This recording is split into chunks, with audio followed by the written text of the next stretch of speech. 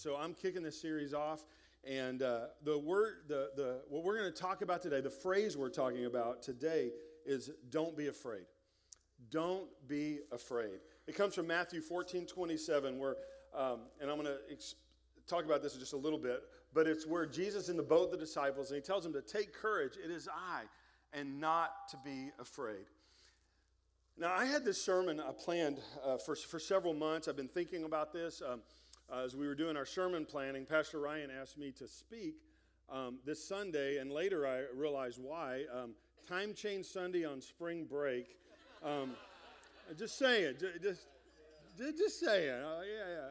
So I'd already been planning on speaking on fear, and I just want to thank the entire world for giving me great material for this week. As there's panic and fear going on in our world around us. I mean, the world is freaking out right now. And maybe you are struggling with fear, even in regard to the coronavirus or maybe other things in your life where there's this fear is trying to grip you and is trying to rob joy and life from you. We have a promise in 2 Timothy chapter 1, verse 7 that says, "For God has not given us a spirit of fear, but of power, love, and a sound mind." And that was one of the first verses I ever remember memorizing as a child because I needed it. As a kid, you get afraid of stuff that goes bump in the night, and as you get older, your fears just get bigger, don't they? You just get on more serious things. And so I learned to hide that truth in my heart. And the world around us may be giving into an influence of fear, but God has not called us to surrender to that. He has not given us a spirit of fear, but of love and of power and a sound mind. And so the passage we're going to talk about today is in Matthew 14. I don't have it all on the screen, but if you have your Bibles or your phone, you want to turn to Matthew 14, feel free to do that. It's a story of, it follows right after Jesus has fed the 5,000. And it says, immediately Jesus made the disciples get into the boat and go on ahead of him to the other side. And while he dismissed the crowd, and after he dismissed them, he went up on a mountainside by himself to pray. And later that night, he was there alone, and the boat was already a considerable distance from land.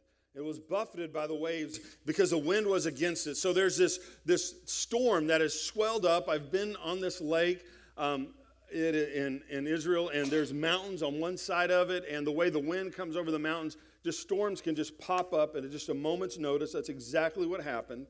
And so the boat's being rocked by the waves, and the wind is against it. And it said, shortly before dawn, and that's about the same time you had to get up this morning to get at church because of time change Sunday, right? So probably a little bit earlier than that. But shortly before dawn, Jesus went out to them, and he was walking on the lake. So here they are. They're in a boat.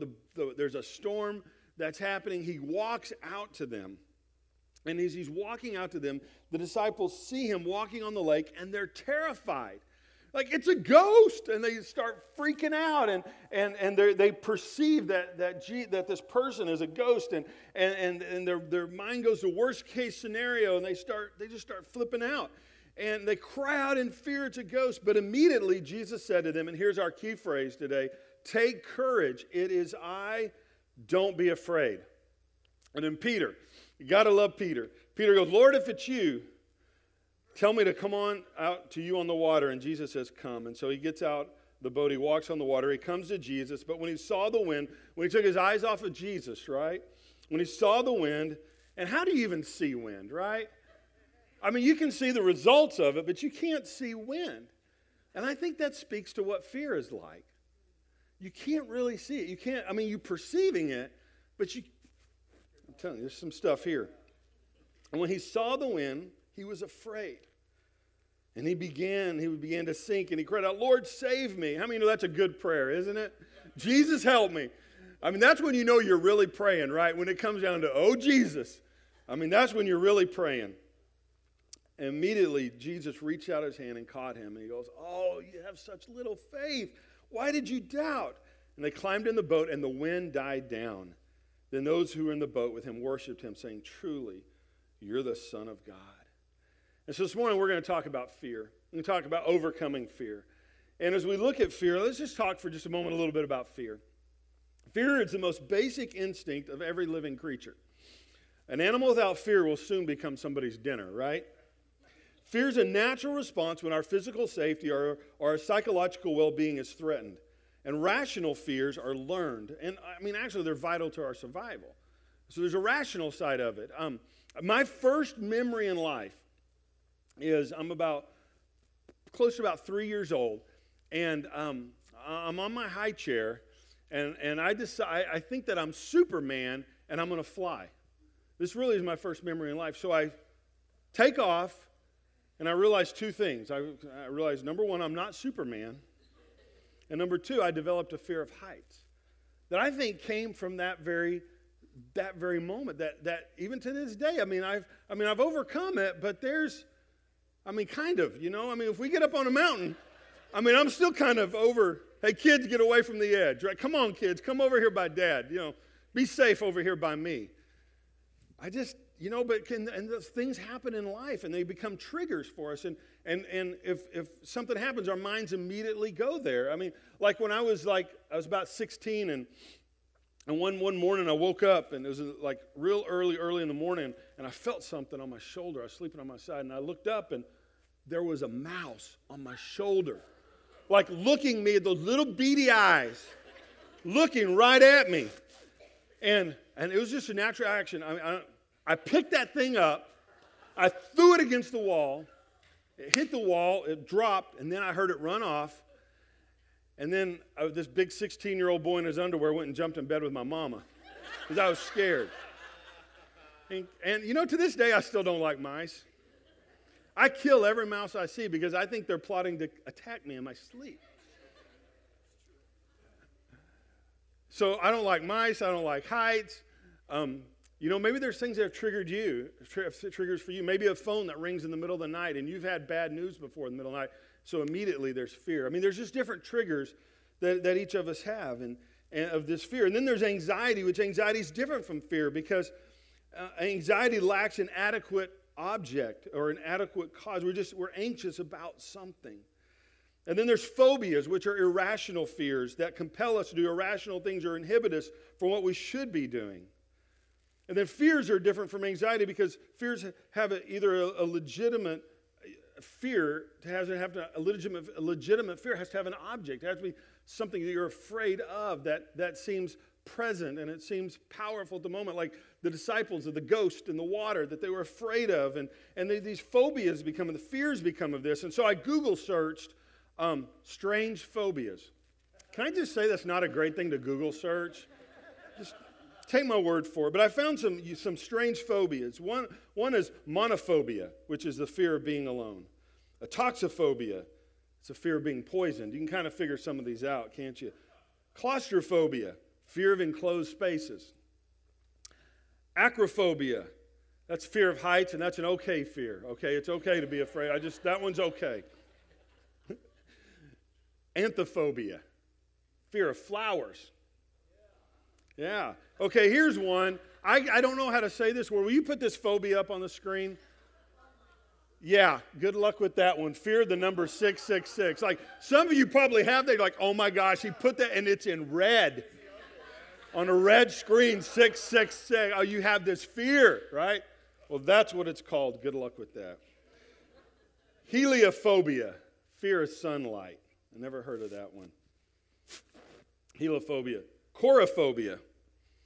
This is the fear that my wife wishes I would develop. Chorophobia is the fear of dancing. She wishes when we were at weddings I would be afraid to dance, but not happening, baby. No fear here. This fear is the one your kids get it when it's time to go to bed. Ablutophobia, fear of bathing. Okay, this next one is legitimate. I've never heard of it. I didn't know it existed, but nomophobia, fear of not having mobile phone access. Nomophobia, right. And then the most important one, phobophobia, the fear of having a phobia. Right? FDR, we have nothing to fear but fear itself, right? Now, these are fun. It's fun to make fun of these, adjust these, but if you've experienced fear, and we've all experienced fear, it is not a joking matter, is it? It is serious. It grabs us. it can get a hold of us. But in order for a fear object to be legitimate, it must possess two attributes. It must be perceived as present and powerful. Okay, so like right now, I'm not afraid of heights because that's not that high. It's not that powerful. Heights aren't present. And so as we encounter fears, one of the things that the word of the Lord does for us and the presence of the Lord does for us is it removes the power that would be in the object of that fear. That we know he's not given us a spirit of fear, that it's not of him, but of power, that we're not subject to the powers that be, that what's going on in the world. Because if you look at fear, really, fears can really kind of lie in three different camps. There's a fear of Satan, what could be done to us. There's a fear of man, and then there's a fear of death. And we don't have to be afraid of the evil one, that there's no weapon formed against us shall prosper, that greater is he that is in us than he that is in the world, and that we have authority in Christ Jesus, that in the name of Jesus, every other name has to bow. And so we don't have to be afraid that Satan is looking. He's going around as a roaring lion, but he has no authority. He has no legitimate power other than what would be based on a lie. And so there's the fear of that. There's a fear of man. That so many of the fears that we have are based upon a potential of rejection, of disappointment, of the fear of man, of needing the approval of others, afraid of being embarrassed, afraid of being rejected. But if we understand that our worth comes from him, that we are valued in him, that we are special to him, that he loves us, that he gave his life for us, that we walk in the fear of God, not in the fear of man. We're able to, it takes the power out of that. And we don't have to be afraid of death. That death, where is your victory? Oh, death, where is your sting? That Jesus has taken the stinger out of death, that we don't have to be afraid of that, that we don't have to walk in fear. Hebrews chapter 2, verse 14 and 15 says, because God's children are human beings made of flesh and blood, the Son also became flesh and blood. For only as a human being could he die, and only by dying could he break the power of the devil. See, his power has been broken. Who had the power of death? He had the power of death, but he doesn't anymore. Only in this way could he set free all who have lived their lives as slaves to the fear of dying. That people can be scared to death of death. And Jesus has come to set you free of that. That we have eternal life in him. When our faith and our trust is in him, we have eternal life in him. And I mean, worst case scenario is heaven, right? And it just takes the power out of that. And so we have to just walk in the power, the truth of who he is and who he is in us. And then another thing is that fear is based on perception. Fear is based on perception. Those disciples, they perceived there was a ghost. How many of they perceived wrong, didn't they? How many of you ever perceived things in your life that like, this just wasn't true, was it? It wasn't. But that's where fear goes. And fear is based on a perception, what you think something is. Like you think that mouse is trying to kill you in the middle of the night, right? I read a story of a border agent down on the border who was patrolling, and he saw this really colorful snake, and he liked it, so he got this snake, he put it in a jar, and it wasn't until later he realized it was a coral snake. Yeah, it wasn't smart, was it? But he had no fear. Why did he not have any fear? Because his perception of it was that it wasn't dangerous. And sometimes our perception gets messed up in this world.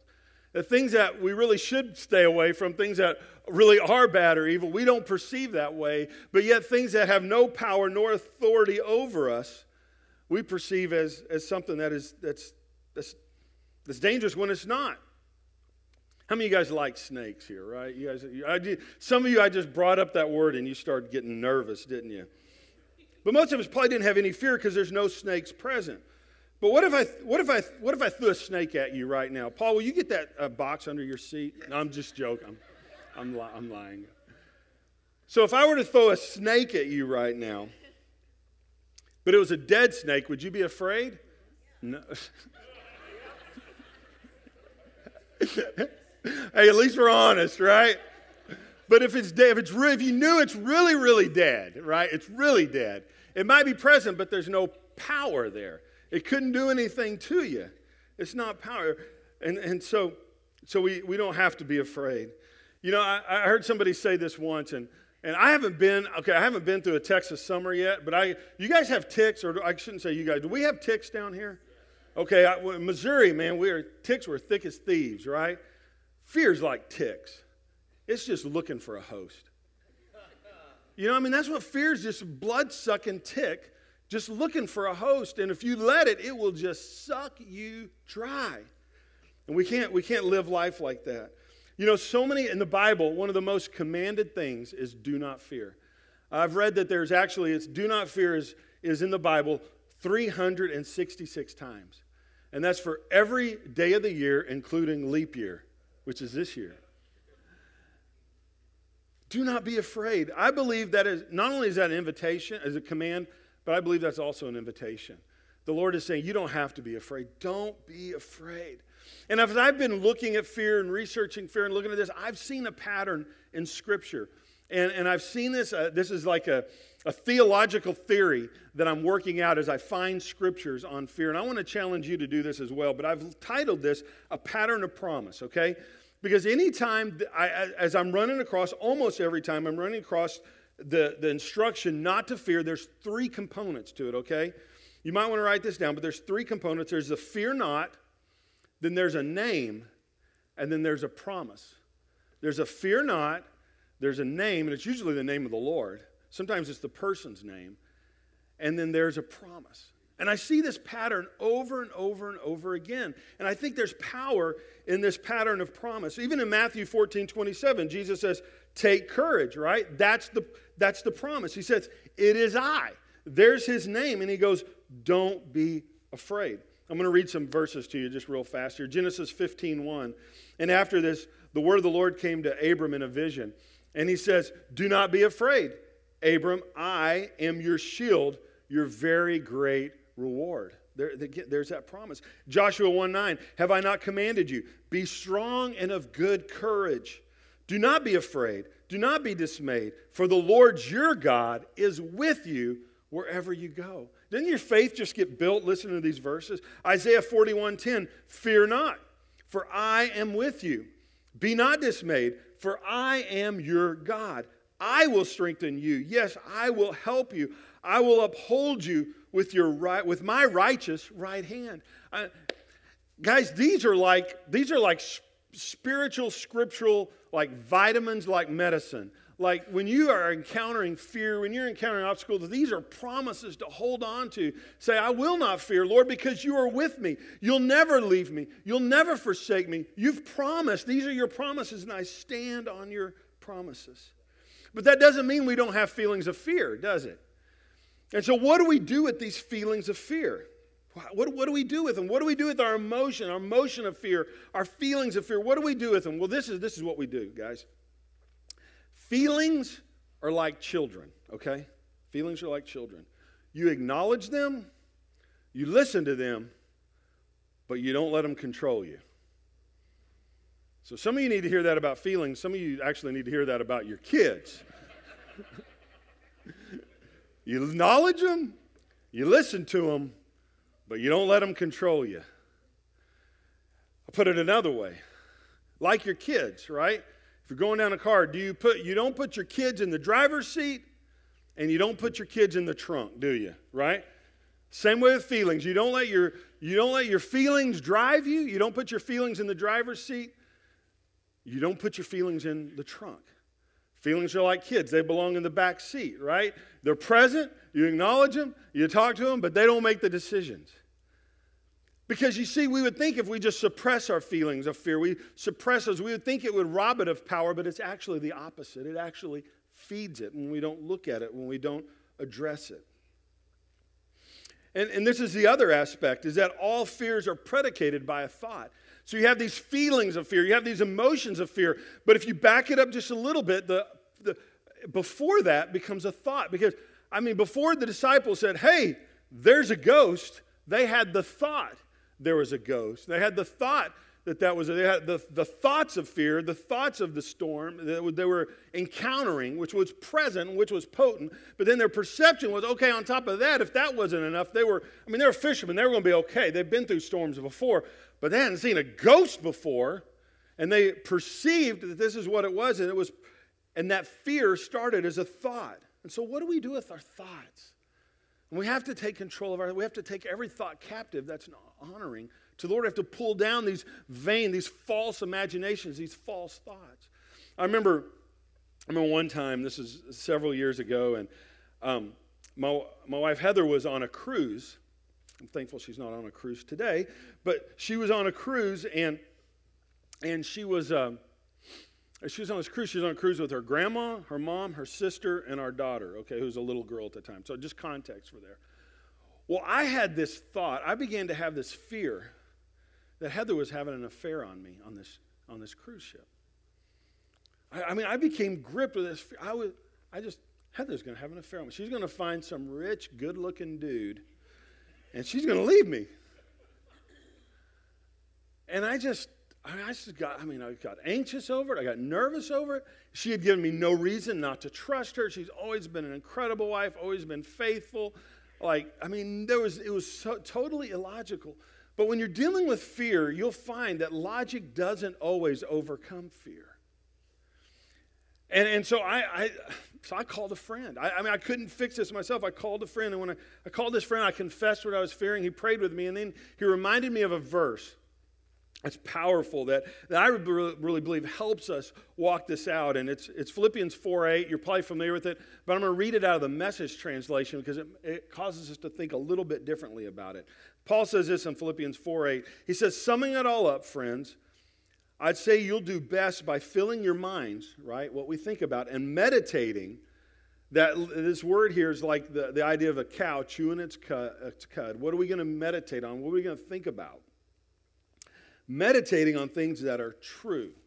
I'm just going to stop there for a moment. We'll do best when we think about things that are true. Another translation says, above all else, think about things that are true, that are trustworthy. And so I'll read the rest of this and I'll go back to it. So things that are true, that are noble, that are reputable, that are authentic, that are compelling, that are gracious. Think the best, not the worst. How many know when we get news or something happens, how many know so often, don't we often go to the worst case scenario? I mean, our minds just go there. I remember 3 years ago when on Valentine's Day, Heather was diagnosed with cancer. And when you hear your wife's diagnosed with cancer, I mean, your mind can go to the worst case scenario really quick. Just really quick. And I'm not going to tell all of her story because she's going to share it at the ladies' conference in May. But you have to choose not to think the worst. Not to think the worst. And not give in to that spirit of fear. We think about things that are beautiful, not the ugly, things to praise, not things to curse. And so it says, think on things that are true. So all fears are predicated by a thought. So when you're battling in your mind, these are two questions to ask yourself. And these are questions that I live this stuff. Like I ask myself these questions. Number one, what do I know to be true about this situation? What do I know to be true? That's a good place to start because think about things that are true. When I had that thought that the enemy was trying to, falsely accuse my wife, get me to be afraid she was having an affair on me. What do I know is true? Well, I know it's true that she loves me. I know it's true that she's always been faithful. I know it's true she's hanging out with her grandma, right? Those things are true. And so I'm going to believe things that I know that are true. If you have a biopsy being done, right? What do you know that's true? You know you're getting a biopsy. But your mind will be thinking on all these things that may not be true. And so we have to make a choice. Okay, I'm going to think about what things that are true, that are good, that are lovely. So what do I know to be true about this situation? Then what do I know to be true about God? And that one is helpful. God is faithful. He is good. He is for me. He's not against me. He won't harm me. He'll never leave me. He'll never forsake me. He's intended life for me and life to the fullest. And you begin to remind yourselves of what is true about God and the promises of God. And the promises that we sang earlier are yes and amen. And He is for us. And He is a God of love. I love 1 John 4:17 and 18. Again, this is in the Message to cause us to think a little bit differently about it. But God is love. There is no room in love for fear. Well-formed love banishes fear, or perfect love drives out all fear. Maybe you've heard it put that way. Since fear is crippling, a fearful life, fear of death, there it is again, fear of judgment, is in one not yet fully formed in love.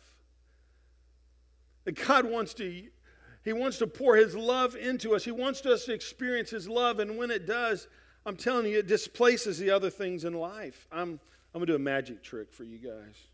Not really. It's not. So this container right here is a symbol of our life, and this water that's in here is a symbol of fear, and it doesn't just happen all in a moment like that, but little by little fear begins to come in, and although sometimes it does just come in, rushed in like a flood, doesn't it? But this lemon and these limes, I just want them to represent the love of God. Will you put that passage, 1 John, back up about the love of God? I just want you guys to reflect on that God is love, and perfect love drives out all fear. We sang about this earlier in our songs. And so as you're experiencing fear, I truly believe that as we begin to experience the love of God, as we remind ourselves of who He is, of how much He loves us, of what is true about Him, that the love of God displaces fear. That wounds that we've had in the past that trigger fear, that trigger anxiety, that we know that God loves us, that we don't have to please others. We don't have to have the approval of others. We have the approval of God. And we have that begins to displace that fear in our life.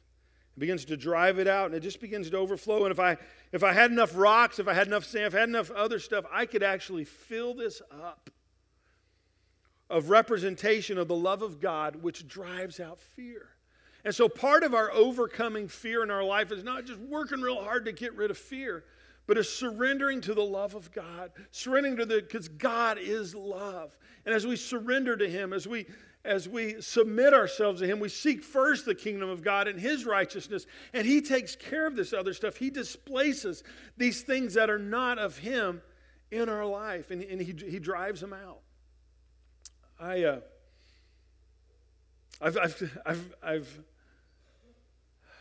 kind of been living this message the last several months. I'm going to tell you guys a story I actually haven't told anybody other than Heather. And several, many months ago, before we ever moved here, I started developing a pain in my side. And as I developed this pain in my side, I began to have a fear that I was going to die. Like I really did. And it was a fear came out. It was a spirit of fear. Like it was fear that was more than I'd ever experienced any other time in my life. And it started late summer as we were preparing to move here, and I had this pain. I just had fear. I couldn't shake it.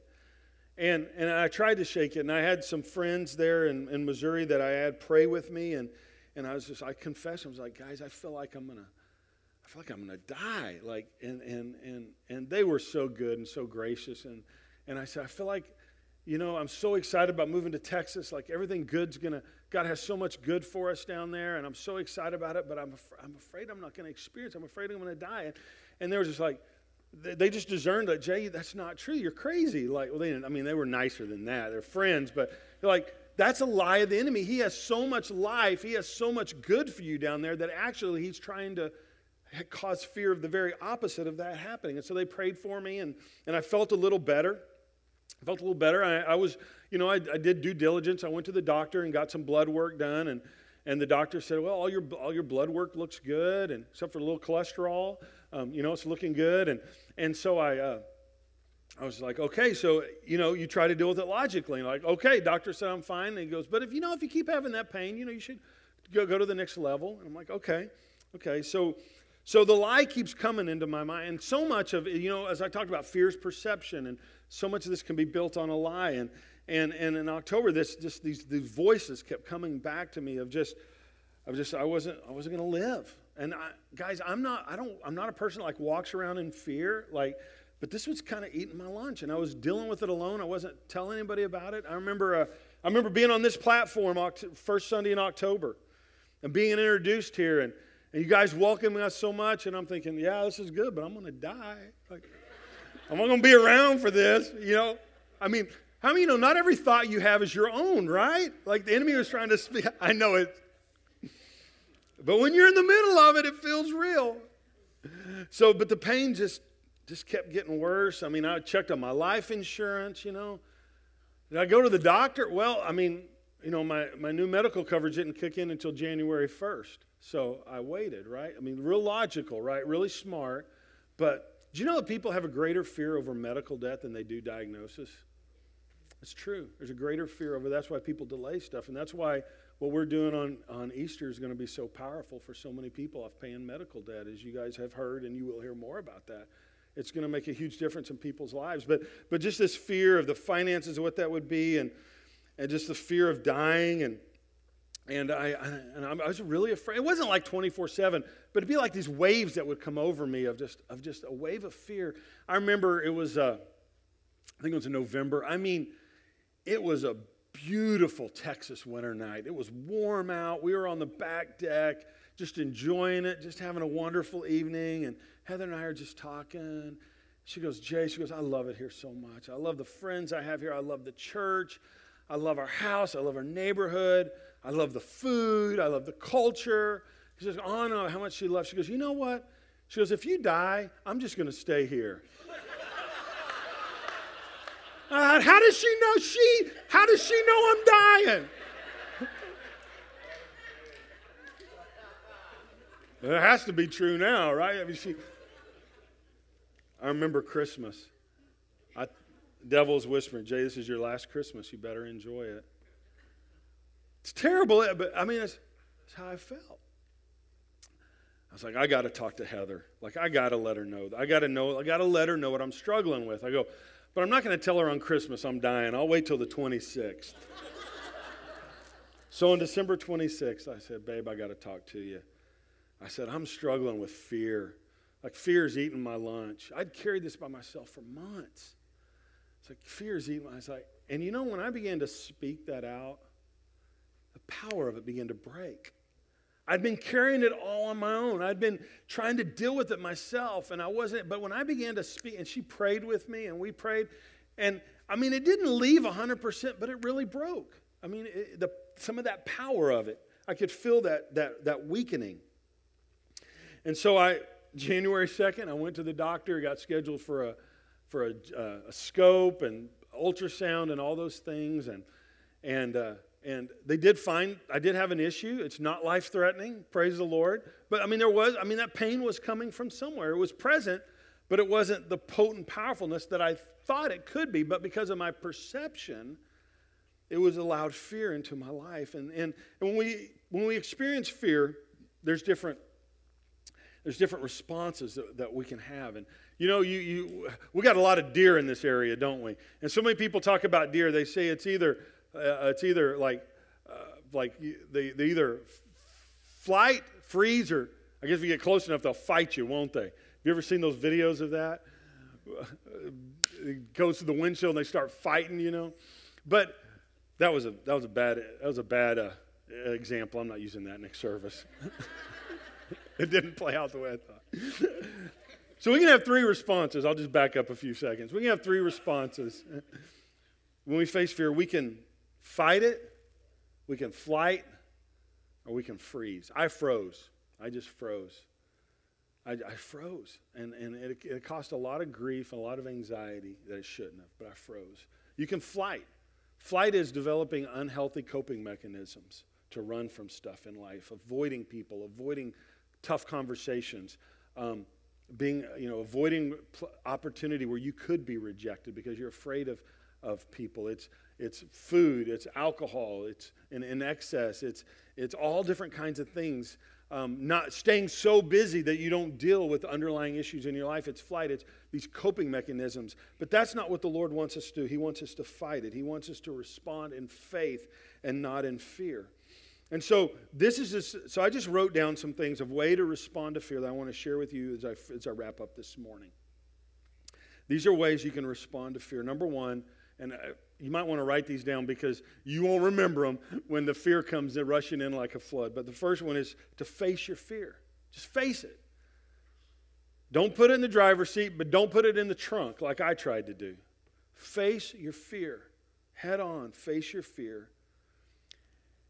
And identify your fear. Identify your fear. If you can name it, you can tame it, right? And so identify what is it, and go deep, go to the root. And one of the things that helped me is not only did Heather pray for me, but I knew that I had to deal with this thing spiritually because I knew if I only dealt with it logically and I got a good doctor's report, that I wouldn't have addressed the spiritual issue. And when there was something else that came up that I wasn't able to defeat through logic, that I would be subject to it. And I didn't want to live a life subject to anything other than to Jesus. And so I was like, Lord, we got to deal with this. I got to overcome this fear because I know that in life you can't just deal with stuff by logic alone, that there's a spiritual dimension to it. And so we're launching a ministry here in a few months called Freedom Prayer. And it's an opportunity to sit in the presence of Jesus with a few others and just let Jesus do work in our life. And so in training for this, I went to another church where I was in a freedom prayer session. And as I went in, this was in January, and it's like, well, is there anything Jesus wants to do in your life? And I'm like, yeah, he wants me to get rid of some fear. And so I had other people pray with me. I was able to just get to the root of what was really behind these fears and really deal with them. And if you can identify it, then you can deal with it. And once you identify it, you just confess it. You say, Lord, I give this to you. I confess this fear. I give this to you. And then you renounce your fear. I reject this fear in the name of Jesus. This is not what's true. What's true is what the word of the Lord says about me. And so you renounce the fear, and then you pray. You be in the presence of Jesus. The key to overcoming, guys, is the presence of Jesus. Every time we see that there's this pattern of promises, do not fear, I am with you, and this is what I'm going to do. And as we pray, and sometimes you need help. Sometimes you need somebody to pray with you, and that's not bad. It's actually good because God wants us to need, like we need each other. We need the community of faith. And then stand on the promises of God. Stand on his promises. Stand on those promises. And then an action plan. Sometimes there's some stuff you have to do. Overcoming fear is like forgiveness. It doesn't just happen in one moment. You have to continually choose to forgive. You have to continually choose to not give in to fear. And sometimes there's just some practical things you have to do, and that's an action plan. So as we think back on Matthew chapter 14, 27, this story, Jesus said to the disciples, he said, take courage. It is I. Don't be afraid. Friends, if you're struggling with fear today, you don't have to. You can be free of it. You don't have to be crippled by it. You don't have to be frozen by it. God has not given you a spirit of fear, but of power and love and a sound mind. And as we go to him, he will be there with us, and he will quiet the storm. But see, what has to happen, he didn't quiet the storm and before they understood who he was. He revealed himself of who he was, and then he quieted the storm. We can't wait for the storms of our life to be quieted before we have an understanding of who Jesus is and what he wants to be. It's in the midst of that begins to happen.